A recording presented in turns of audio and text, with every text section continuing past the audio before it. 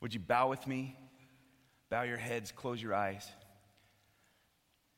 And in the quietness of your heart, would you just give whatever is on your mind right now? Would you just give that to the Lord? It might be that you're here and you're not even really sure what you believe. That's okay. I would like to ask you to just take that leap of faith and just say, Lord, I want to hear from you. And no matter what you've gone through, no matter what it took to get you here this morning, or even if you're listening on the radio or the internet or something like that, just take a moment and say, Lord, I want to hear from you. What do you want to say? Lord God, in the name of Jesus, I pray that you would speak to us, Lord, through your Spirit, through your word, that it would be you who speaks, and it would be us who listen, and that we would be doers of your word and not just hearers only, Lord. In the name of Jesus, I pray that you would show your power, that you do something beautiful in us and through us. God, we love you, and we thank you. In Jesus' name, amen. All right, so this week and last week are most likely our last times talking about beloved in 1 John. We're going to finish it up next week, Lord willing. We've been talking this whole time about beloved and this book of 1 John, and we've gone through each and every verse, each and every passage, and we've looked. And John is writing to dear friends. He calls them little children. He calls them beloved over and over again because this was his family. These were the people that were most precious to him. And so he's writing to people of varied levels of maturity in the church, and he's writing to people for two primary reasons. Reason number one is so that they can be protected from false teaching, so that they can know for sure what is the truth and what is false. And then he's also writing for them to deepen their spiritual community with one another. He's wanting them to enter into more of a fellowship in that koinonia. We talked about that word, and if you're wondering what that means, then go online, research it, go back a few weeks, and you could actually listen to that message online. But this morning, we want to talk about returning to square one. This is toward the end of the passage. This is chapter 5 of 1 John is what we're going to look at today. And John, as he's winding things down, he takes things back to the starting point for these people. And it's not like he's saying, okay, we got to start over, complete redo, we're hitting the reset button. No, it's more of a reminder. He's taking them back to remind them what the starting point is in our walk with God. And so that's what we're going to look at this morning. Would you look at 1 John chapter 5, verse 1 with me? Would you do that? He starts out and he says, everyone who believes that Jesus is the Christ or the Messiah has become a child of God. And everyone who loves the Father loves his children too. Now I love this. He says, everyone who believes. And that word there is a very important word. It's a word we also see later on. It's faith. And so it's the same word in Greek. There's a verb form and a noun form. The verb form is to believe. The noun form is faith. But it's the same word. And it's a word that means persuasion. It's a word that means reliance upon. It's a word that in that culture and in that context, they understood it to mean something that begins on the inside and lives out. Okay, we're going to look more at that later in a minute. But it says, everyone who believes that Jesus is the Messiah has become a child of God. Faith, it changes our spiritual DNA. I love the song that we just sang, your blood flows through my veins. That sounds kind of weird, right? But when we are a child of God, our DNA has changed. Spiritually speaking, we are now his children. And he says this, everyone who loves the Father loves his children too. And we know that we love God's children if we love God and obey his commandments. So have you ever had kids? And any parent knows this. One of the quickest ways to anger me as a dad is when my kids bicker and fight. Have you ever noticed that? That's how it is with me. And if I'm driving in the van and my kids are in the back and, I hear Ellie say, "Raiden's touching me." "No, I'm not touching." And if I hear that, the bear comes out. I'm like, "You kids, I'm going to pull this car over and I'm going to spank every one of you." And I don't think I've ever pulled the car over. But it's just something that happens. And when our children fight, it upsets us as fathers and mothers, right? It's the same for God. When he sees us attacking one another, attacking other believers, that's a big problem for God. The Bible talks about unity, and there's an actual doctrine of unity in the New Testament. And we need to love one another. And in fact, those who are born of God love his children too. In the U.S., in our culture, it wouldn't be, it would be mean to say it, but you could say something like, "Hey, Phil, I really like you, but I can't stand your kids." Right? And people might say something like that. But in an Eastern culture, the kids are an extension of the family. And to say that you like the parents, but don't like the kids, there's no way you can do that. Because it's one unit. And so if we love God, there's no way we can love God and not love his children. Do you understand what I'm saying? This is what he's saying here. So let's look at the next verse, verse 3. Verse 2. We know we love God's children if we love and obey God's commandments. Loving God means keeping his commandments. And his commandments are not burdensome. Loving God means keeping his commandments. Now, Jesus said over and over again, he said this all the time. If you love me, you'll obey me. John 14:15, Jesus says this. And we see this all the time in Jesus' teachings. In the Sermon on the Mount, towards the end, Jesus tells the story of the man who built his house on the sand. You remember that? And the man who built his house on a rock. And Jesus said, those who hear my words and don't practice them are like somebody building their life on sand.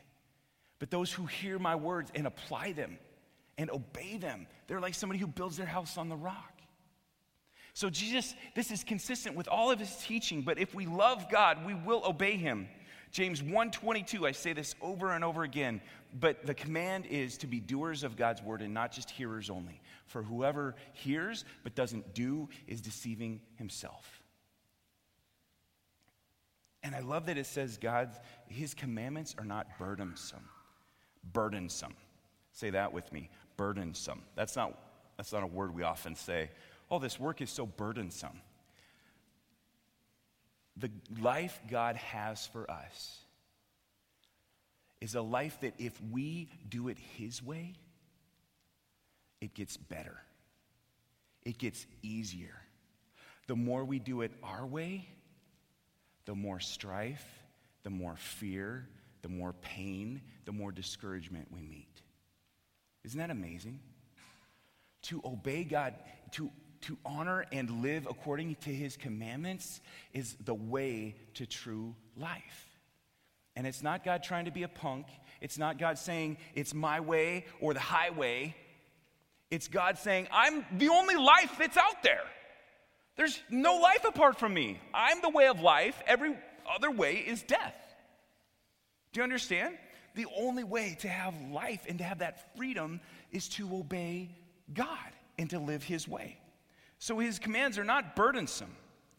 And I love these two verses here, verse 4 or 5. Look with me. For every child of God defeats this evil world.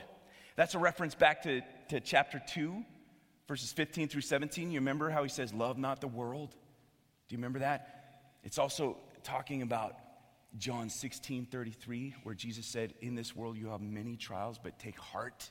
I have overcome the world. Do you remember that?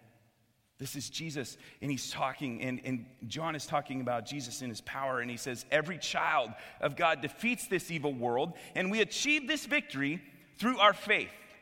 And who can win this battle against the world? Only those who believe that Jesus is the Son of God. And Jesus Christ was revealed as God's Son by his baptism in water and by shedding his blood on the cross, not by water only, but by water and blood. And the Spirit, who is truth, confirms it with his testimony. So we have these three witnesses, the Spirit, the water, and the blood, and all three agree. And since we believe human testimony, surely we can believe the greater testimony that comes from God. And God has testified about his Son, and all who believe in the Son of God know in their hearts that this testimony is true. Those who don't believe are actually calling God a liar because they don't believe what God has testified about his Son. That word testimony or testify is the word, let me see if I can pronounce this correctly, martyria, where we get the word martyr from. But in the context, in the culture, that word martyria was used in a courtroom. It was used as presenting evidence. I was on a jury a few months ago. And guess what we had to do? We sat through and heard both sides offer evidence, and they had testimonies. God testified about his Son, and he used three powerful things to testify. And honestly, this passage here, 6 through 11, is really, a lot of people have written a lot of commentaries, and there's a lot of different opinions, and even a lot of different translations that say a lot of different things about what this means, the water, the blood, and the Spirit. Can I just say my take on it? The water, I believe, is referring to Jesus' baptism. Baptism is kind of a weird thing because you don't see it a lot in the Old Testament, but all of a sudden baptism is on the scene when John the Baptist is there in the first part of the Gospels. Where did this come from? Why is this there? Well, in the Jewish religion, they had a lot of ritualistic washings and cleansings. And have you guys heard of the Qumran Jews? Anybody? Nobody? You've heard of the Dead Sea Scrolls? Have you heard of those? These are the guys that wrote the Dead Sea Scrolls and preserved them and hid them in a cave in Qumran. They're called the Qumran texts. And the Qumran believers were people who, in ancient Judaism, they responded powerfully to Isaiah 40 when it says the voice of one crying out in the wilderness. They felt this was their calling, to be the voice in the wilderness. And so they went and they lived in the wilderness, they lived in the caves, and they took this really seriously. And one of the things they started doing was baptizing and cleansing. They would do it as a way to symbolize the cleansing of their sin, as a purification and a repentance. There are many historians that believe that John the Baptist was also part of this sect of Qumran Jews because he lived in the wilderness. He wore,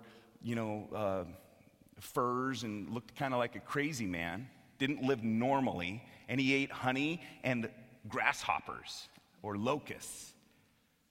And he was the voice of one crying out in the wilderness, prepare the way of the Lord.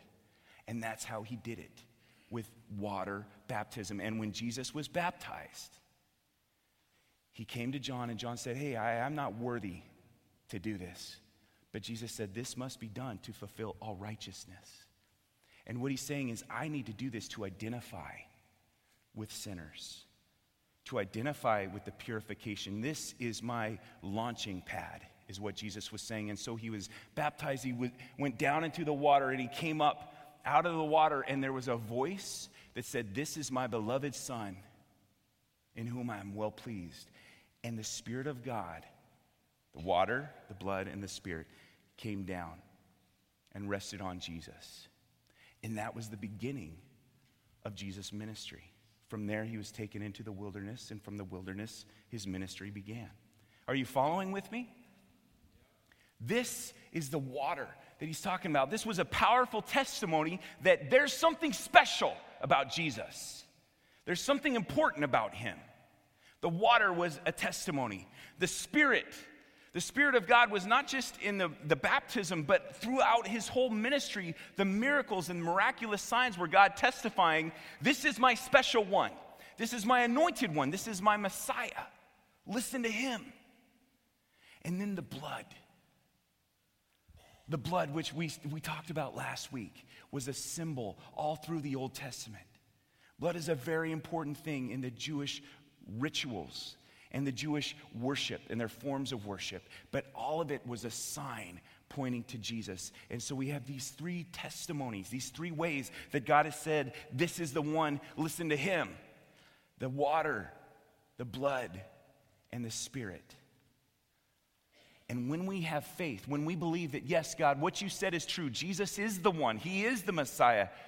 When we believe that through faith, we are fused into that testimony. Isn't that interesting? We are melded or welded or whatever else can powerfully join something together. We are fused into that testimony, saying the water, that's why we still are baptized, right? That's us identifying with Jesus in that testimony. And then there's the Spirit of God, which for the early church, that was the most important thing, is where's the Spirit of God in this person's life? That was the seal. That was what showed that this is for real. This is something God is doing, is the Spirit of God. And then the blood. That's what washes us pure. We're joining God in all of those things through faith. And when we say no, it's calling God a liar, is what he says. When we look at those things and we say, well, you know what, I just don't buy it, it's calling God a liar. So, this is heavy stuff, and I love, can I just go on for a second here, and then we'll do something kind of fun? I hope it'll be fun. Anyhow, not that this isn't fun, I'm having fun right now. Those who don't believe this are actually calling God a liar because they don't believe what God has testified about his Son. If we can listen to human witnesses, is what he's saying, how much more should we listen to God's testimony? And this is what God has testified. Verse 11, he has given us eternal life, and this life is in his Son. All about Jesus. Whoever has the Son has life. Whoever does not have the Son does not have life. Now, in your little sheets here, if you're paying attention, if you're writing in these, the first thing we want to point out is that faith is the starting point for life in God. It's the starting point for life in God. It's what changes our spiritual DNA.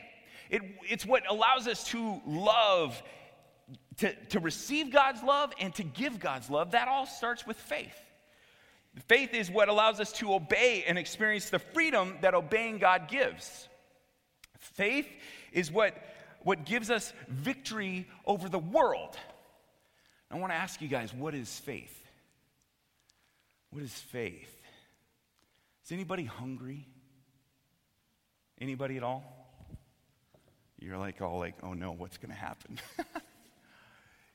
Anybody hungry? I'm looking for a volunteer. Is there somebody who's hungry? Yeah, okay, Michael, I see you over there. Come on up, buddy. All right? All right, this is a good friend of mine, Michael. Now, I don't know about you, but I always, my whole life long, have gotten hungry in church. Anybody can relate to that? No? Yes? No? Come on up here, Michael. All right. Welcome, man. Welcome to Crosspoint. So here's what I want to do. I'm going to have to blindfold you, though. Michael, you've known me for a couple years now, right? He said yes, for the record. Let the record show. We're friends. Do you trust me? Oh, yeah. Do you have any food allergies? Like, you you allergic to any fruit or any nuts? Nope. What about reptiles? Yeah. Allergic to reptiles? Okay. So I want to feed you something, okay? But what I need you to do is you can't look at this. All right? Now, this is what I'm going to be feeding him, but he can't see. Would anybody else like one of these? No? Okay. All right. Now, do you believe what I'm going to put in your mouth is going to be good? You don't? But you know me. Yeah. What if I were to promise you this is going to be good? It's going to be something that you like. Would you believe me then? Probably not. Probably not? Okay. Here's the deal. I'm going to give you something really good, but I need you to open your mouth. Are you willing to do that, yes or no? Sure. Okay. Open your mouth, my friend. All right, go ahead. Chow down. How's it taste? Good. Good? All right, good. Let's give him a hand. That was awesome. Good job. Now, you're probably thinking to yourself, what? Well, first of all, how many of you would have done that? You know, I wanted to give us a visual because this is really important. A lot of us, we throw this word faith around, but do you know what faith actually means? This is once again the Ben Sprague definition. You're not going to find this in any commentary or anything. Faith, it's the second thing on your outline. Faith is accepting as reality something that I cannot see. Accepting as reality something that I cannot see. You see, we use the word believe, we use the word faith, but in our Western mindset, in our culture, faith is something that we can simply kind of believe in, but never actually have to follow through in respect to. Do you understand what I'm saying? Faith is something that is so much bigger than that. The word for faith in Scripture is always about something that begins inside and must come out. It must be lived out. You see, Michael was here and he had an opportunity. He had a choice of faith, right? He could have said, no, I don't want to do it. Would that have been faith? What if he had said, yes, I believe you, Ben, you're going to give me something good to eat, but he wouldn't open his mouth? Would that have been faith? Faith is a belief so real that it changes you. You must act.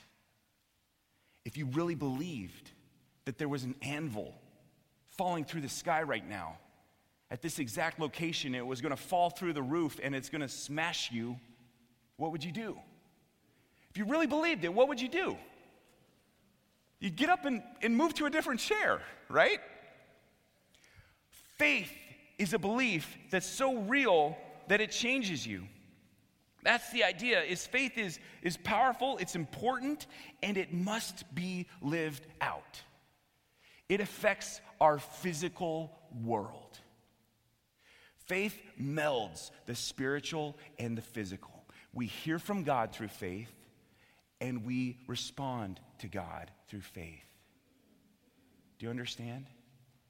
This is important that we understand. Because there's a lot of people, a lot of false teaching, a lot of people that say, just say a prayer and then you'll be good. But this is about a life of faith, and he's talking about those who believe, those who rely on, those who are persuaded by, those who have been said, you know what, I buy it and so I'm going to take action. I believe it and so I'm going to follow through. That's what faith is. It's a belief so real that it changes you. It's accepting as reality something that I cannot see. That is what I would like you to understand faith as. Now let's take this a step further. Hebrews 11 is it's the hall of faith passage. Hebrews 11 actually talks about faith, and it says faith is the substance of things hoped for. It's the evidence of things not seen. There's that again. It's accepting as reality something that you cannot see. And it says a few verses later, without faith, it is impossible to please God. It's impossible to please God. If you don't have faith, your good deeds don't mean a thing. It's impossible to please God except through faith, because he who comes to God must believe two things, must act on two things. Do you remember this verse? First, we have to believe that God exists. Okay? It's easy enough for some people. Second, we have to believe that he is a rewarder of those who seek him. Do you believe that? That's what faith is. You believe that God is real, and that as you seek him, as you obey him, he will reward your life. That is the testimony that we're talking about. God's ways are not burdensome. He doesn't bury us with commands. He sets us free with his commands. And this life of faith is something so vital and so important that if we miss it, we miss it all. This is square one. This is why he's taking us back to square one. And he's saying, don't miss this. Faith is the victory that overcomes the world. By faith, we join Christ in his victory. And I love the last two verses. Could we just take a quick minute in closing and look there? Here it says, verse 11 and 12, and this is what God has testified. This is God's evidence. This is what it's pointing to. That he has given us eternal life, and this life is in his Son. That Greek word is zoe, that word for life. And a lot of words in Greek are kind of like a Swiss Army knife, you know? How they have many different uses and they're used in a lot of different ways. We in English, we typically have our words are like a butter knife. They have kind of one major use, you know, and we have a word for this and a word for that. In Greek, they would kind of use these words in a lot of different connotations. And one of the uses of this word zoe is life, meaning abundance of life, meaning life that is full. Nothing broken, nothing missing.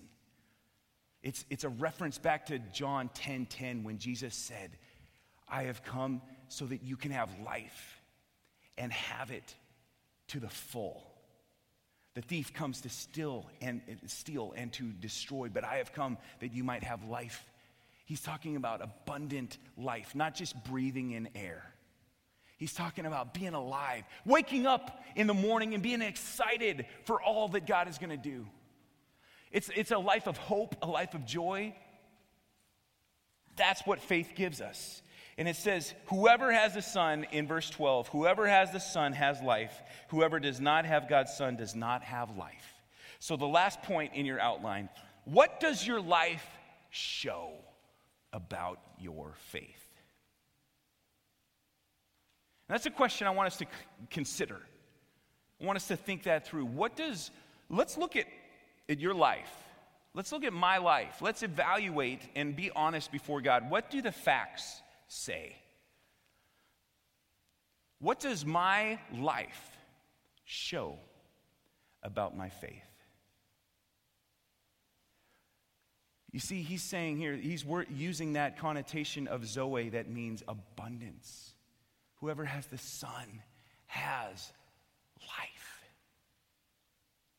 You get it all. Whoever does not have the Son does not have life. What does our life show about our faith? Yesterday, how'd I do? Let me look at that and evaluate my Saturday. How many times did I complain? Was my life marked by life? Or was I just getting through my tasks? Was I just getting through? You see, if you're just getting through life, I'm saying, and John is saying, that you've missed out. There's something you're missing. You see, whoever has the Son, that means anyone who has the Son has life. Love, joy, peace, patience, gentleness, kindness, self-control. Whoever has the Son has life. You guys remember the legend? It's a story I think you've all heard. Even Nicholas Sparks wrote in one of his more recent books about this legend. It's a story of a wealthy art collector around the World War I era. I know you guys have heard this before. I heard this several times growing up in this very church. And there's the story of this wealthy art collector that he and his wife only had one son. And they loved this son, and he had all of this art and all of this wealth, but he had one son, and this one son went off to war, and the son was killed in war. And have you heard this story before? You're like, I don't know, finish the story and I'll tell you. Okay, I will. Son was killed in war. And when the father heard this, he had a painting of his son. And that was before the times of a lot of photographs and all, there's certainly no video or anything like that, but he had this portrait of his son. And that became his most prized, most important possession. Years later, when he passed on, they had this huge auction. Do you remember this story now? They had this huge auction, and many people came because he had works from Van Gogh, Da Vinci, all of these different things. And this is a legend. I'm not sure how true it is or what, but that's what the legend says. But the first item that they auctioned off was the portrait of this man's son. It was not by a famous master. It was just a portrait of his son. And they auctioned it off. It was an awkward moment. Nobody really wanted it. They wanted to get to the good stuff. And then finally somebody in the back, I think it was, the legend says it was like a gardener or a housekeeper of some sort or something, saw that picture of the son and wanted to just have something to remember him by. And so he bought it for just a few dollars. And then the auctioneer and the lawyers, they said, okay, that's it. That was it. Because it's stipulated in his will, the rich man's will, that whoever gets the son gets it all. Have you heard that story before? Whoever gets the son gets it all. It's through faith that we have Jesus. And it's through faith that we realize what that means.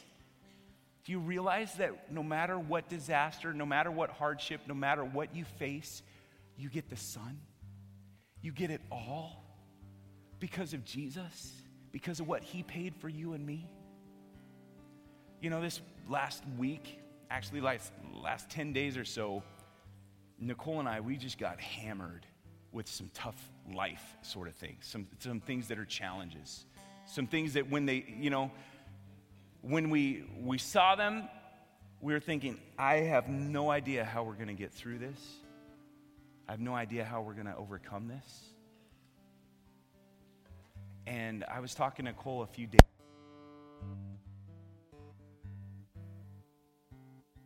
Don't know what just happened with that, sorry. I was talking to my wife a couple days ago, and it dawned on me. Why has it been such a rough week? Why have we had so many setbacks? And I realized, it's because I'm speaking on faith. God is saying, He's holding the mirror up in front of my eyes, and He's saying, where is your faith? This is something I need to repent in. I need more faith.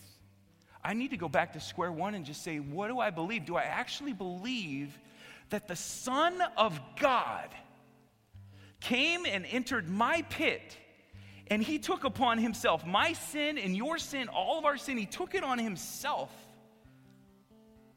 And my sin was nailed through His hands to the cross so that I don't have to pay the price. I could never pay that debt. And He paid that for me. Do I really believe that I will live for Him and with Him for all eternity? Do I really believe that whoever gets the Son gets it all? Do I really believe that I have it all? Because I have Him. If God's working in your life, if He's doing something, I would love for you to come forward and just kneel at this altar. And the reason why is because faith isn't supposed to stay in here. Faith is a belief that's so real it changes us, it moves us.